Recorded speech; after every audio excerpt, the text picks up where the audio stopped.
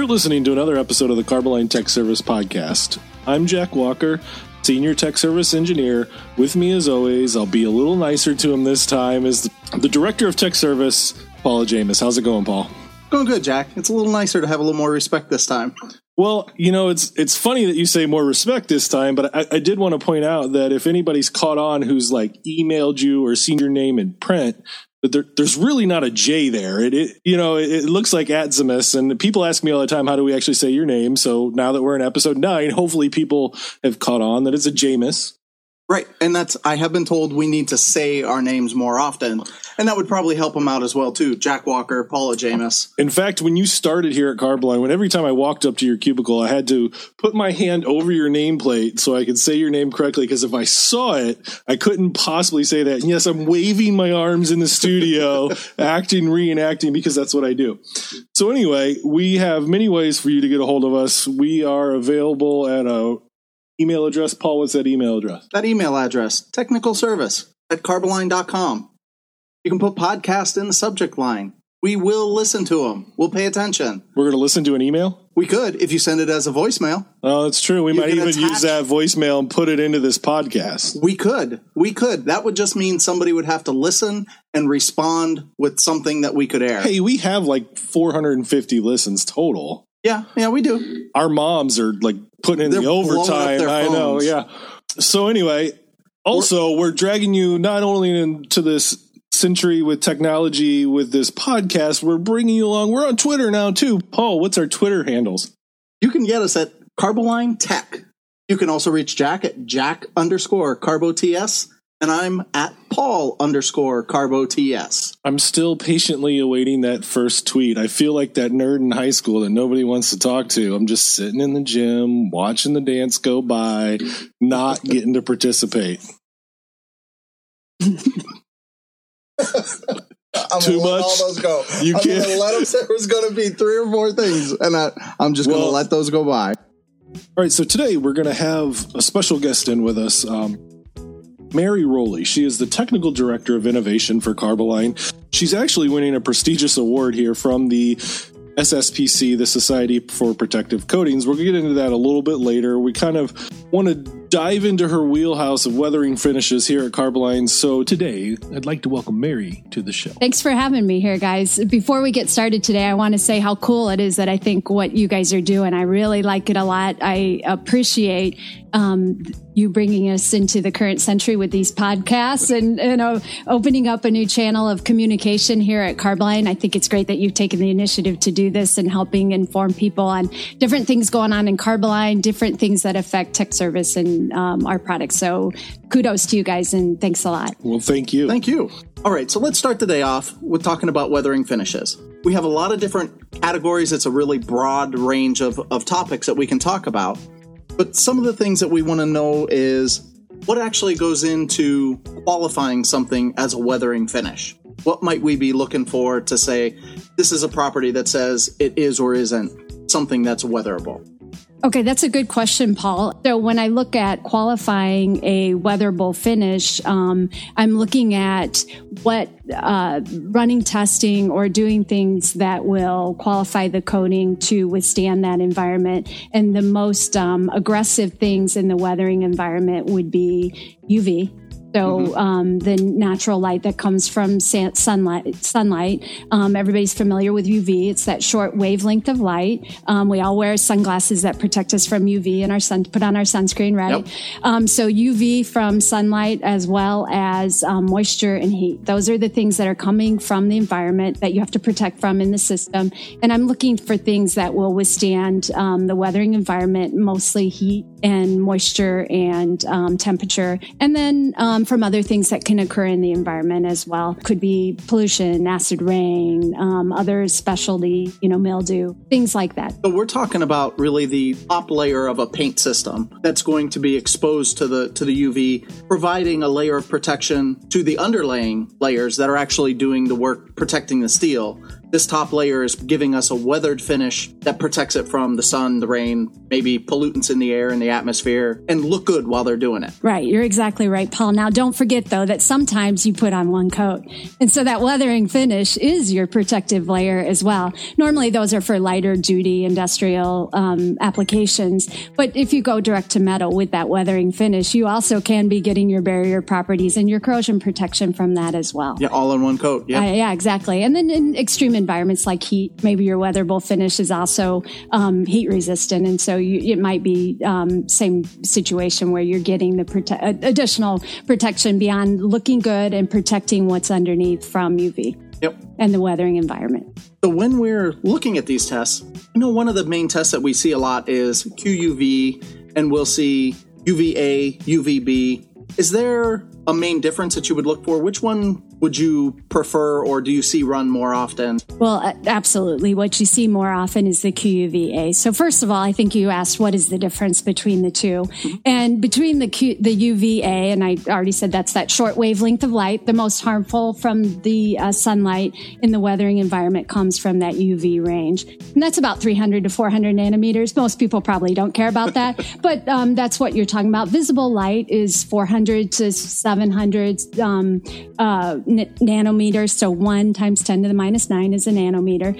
So in that range is the visible light. Well, just a little bit shorter wavelength of light is the UV. And that's what causes the most harmful degradation. So when you're testing by QUVA and QUVB, you're accelerating that UV, the irradiance from the UV of the wavelength of light. And a QUVB is 313 nanometers. A QUVA is 340. So you got a little bit shorter, a little bit harsher out of that QUVB. Now you can also run different cycles in the QUV. You have light cycles that are hotter and dry, and then you have dark cycles where you have condensation. So remember when I talked about weatherable finishes and that you need to stand up to UV, to moisture, and to heat? Well, the beauty of the QUV chamber is that it builds in all three. So there are standard cycles that are used in our industry for sure. And again, if I refer back to SSPC, so the Society of Protective Coatings, their paint specification 36 is for urethanes. And in that, it tells you what cycle to use, how many hours, what sort of gloss loss and color change that you can have in that time frame for different levels of urethane. So you use these QUVA to accelerate the weathering effects that would occur in nature. Because ultimately, that's what we want to do. We want to pass tests. Of course, we want to meet specifications, but what we want to do is have coatings that will perform well in natural weathering. And one thing I want to bring back about that is we do that to simulate actual environment, but at the same time, we also run in-environment tests as well. Because no two environments are the same. We live in the Midwest, so that's a little bit different of environment than down near the Gulf or out in the, North Pacific Northwest. So we actually do both to get a good idea of how our weathering finishes perform. The beauty of the tests are that they're accelerated and that they're standardized. So it is the same every time you run it.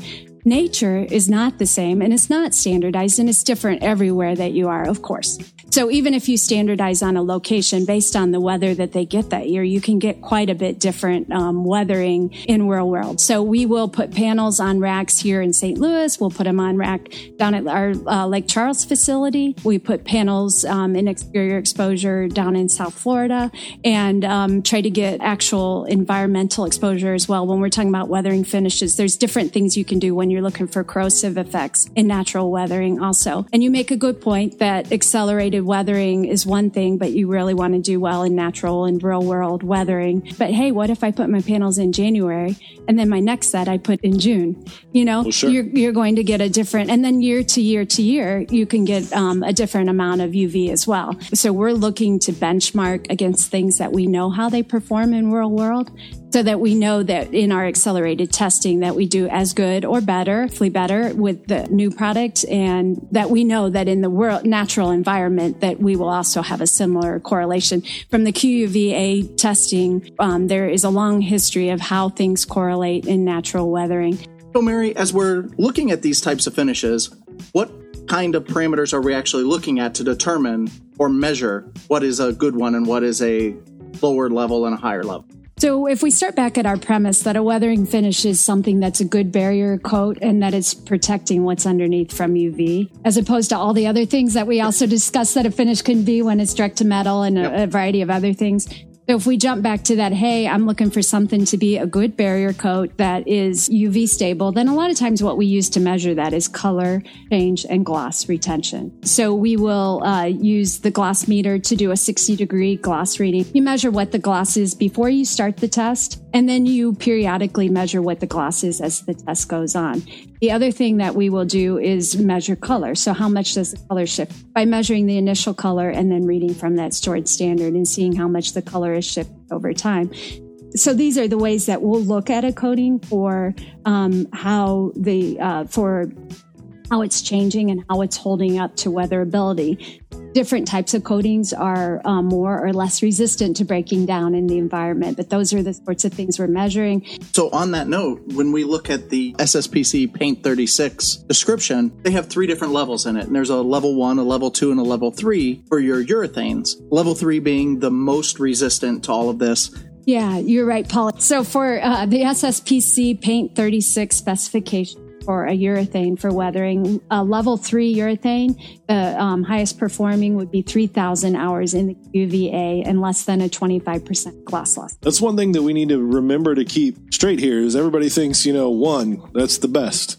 I'm number 1, all that kind of thing. Well, in this particular case, a level 3 is actually the best. Now, on that note of 3 being the best, how long until it is that they start coming up with a level 4 or level 5? Because personally, I'm looking at our list of things that we've tested and how different products perform, and the increase in performance of the different weatherable finishes is pretty astounding when you look at something like the 134HG, which has 4,000 plus hours before it reaches these numbers that would kick it out. So we're well above the 3,000 required. But then we go into like the polysiloxanes or the fluorothane finishes, or surprisingly clear coats, which get us up into 9,000 hours before we end up seeing these kinds of breakdowns where it would drop it out of a level 3. So we've kind of taken the 10,000 foot view and we've talked about these technologies more as a whole. I kind of wanted to get into some of our products and kind of, make our sponsors happy.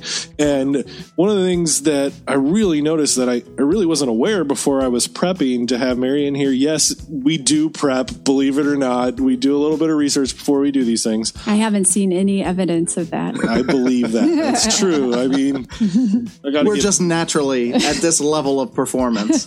One of the things that really surprised me when I started looking at this research was the Carbothane 134WB, our water-based polyurethane, has amazing performance characteristics. It to me, being a tech service, if I wasn't even really aware of it, and I talk about the technical aspects of these products all day long, it really is a hidden gem in our product line. I agree with you, Jack. I was involved with the development of Carbothane 134WB, and when we weathered the product, of course, we used our benchmarks. That's the natural thing to do, right? We know what weathers well in our product line, and we would use it as a benchmark. So if you can imagine what we used as a benchmark. Carbothane 134HG, our standard high-gloss aliphatic polyurethane. And, so we ran several sets of tests. When you are doing development work on a weatherable finish, one of your key pieces of equipment is going to be the accelerated weathering cabinets, and especially QVA. But we ran QVB, QVA, weatherometer, outside weathering on the system, and we would benchmark against Carbothane 134HG. We would put the 134WB into testing with the 134HG, and it would do very well. We would oftentimes, if not most of the time, most every time, have a gloss and color retention. Color retention is excellent on 134HG, but we would have a gloss retention that would exceed what we would see with the 134HG. So we knew we had a real winner. We really did. And that's the point. It's not to disparage 134HG. No, it's excellent. 134HG is the benchmark for Carboline and high gloss polyurethanes. It's on specifications. It's on so many. when you look for case histories for this product, it's literally everywhere. And it is our number one selling polyurethane. It is, as Paul already mentioned, it exceeds the requirements of SSPC, Paint 36, the level 3 urethane. We've got a winner there. And we could see we had an even better winner on our hands with the 134 WB as far as that gloss retention goes in the weathering of it. And why that's important is more and more we see the coatings industry moving to this more green isn't necessarily the right word, but this more environmentally friendly technology. And when you get into a water-based polyurethane and you seeing it perform that great, it's really good thing for Carboline to hang their hat on. It is. And when we developed the product, it was when the South Coast in California went to 100 grams per liter for VOC requirement for field applied products. And we worked on the waterborne urethane because we knew we could get down to 100 grams per liter with that technology. At that time, we were selling 134 HG and 134 VOC. So we had low VOC options, but not 100 grams per liter. That brings me to another one of my number one pet peeves as a technical service person here at Carboline.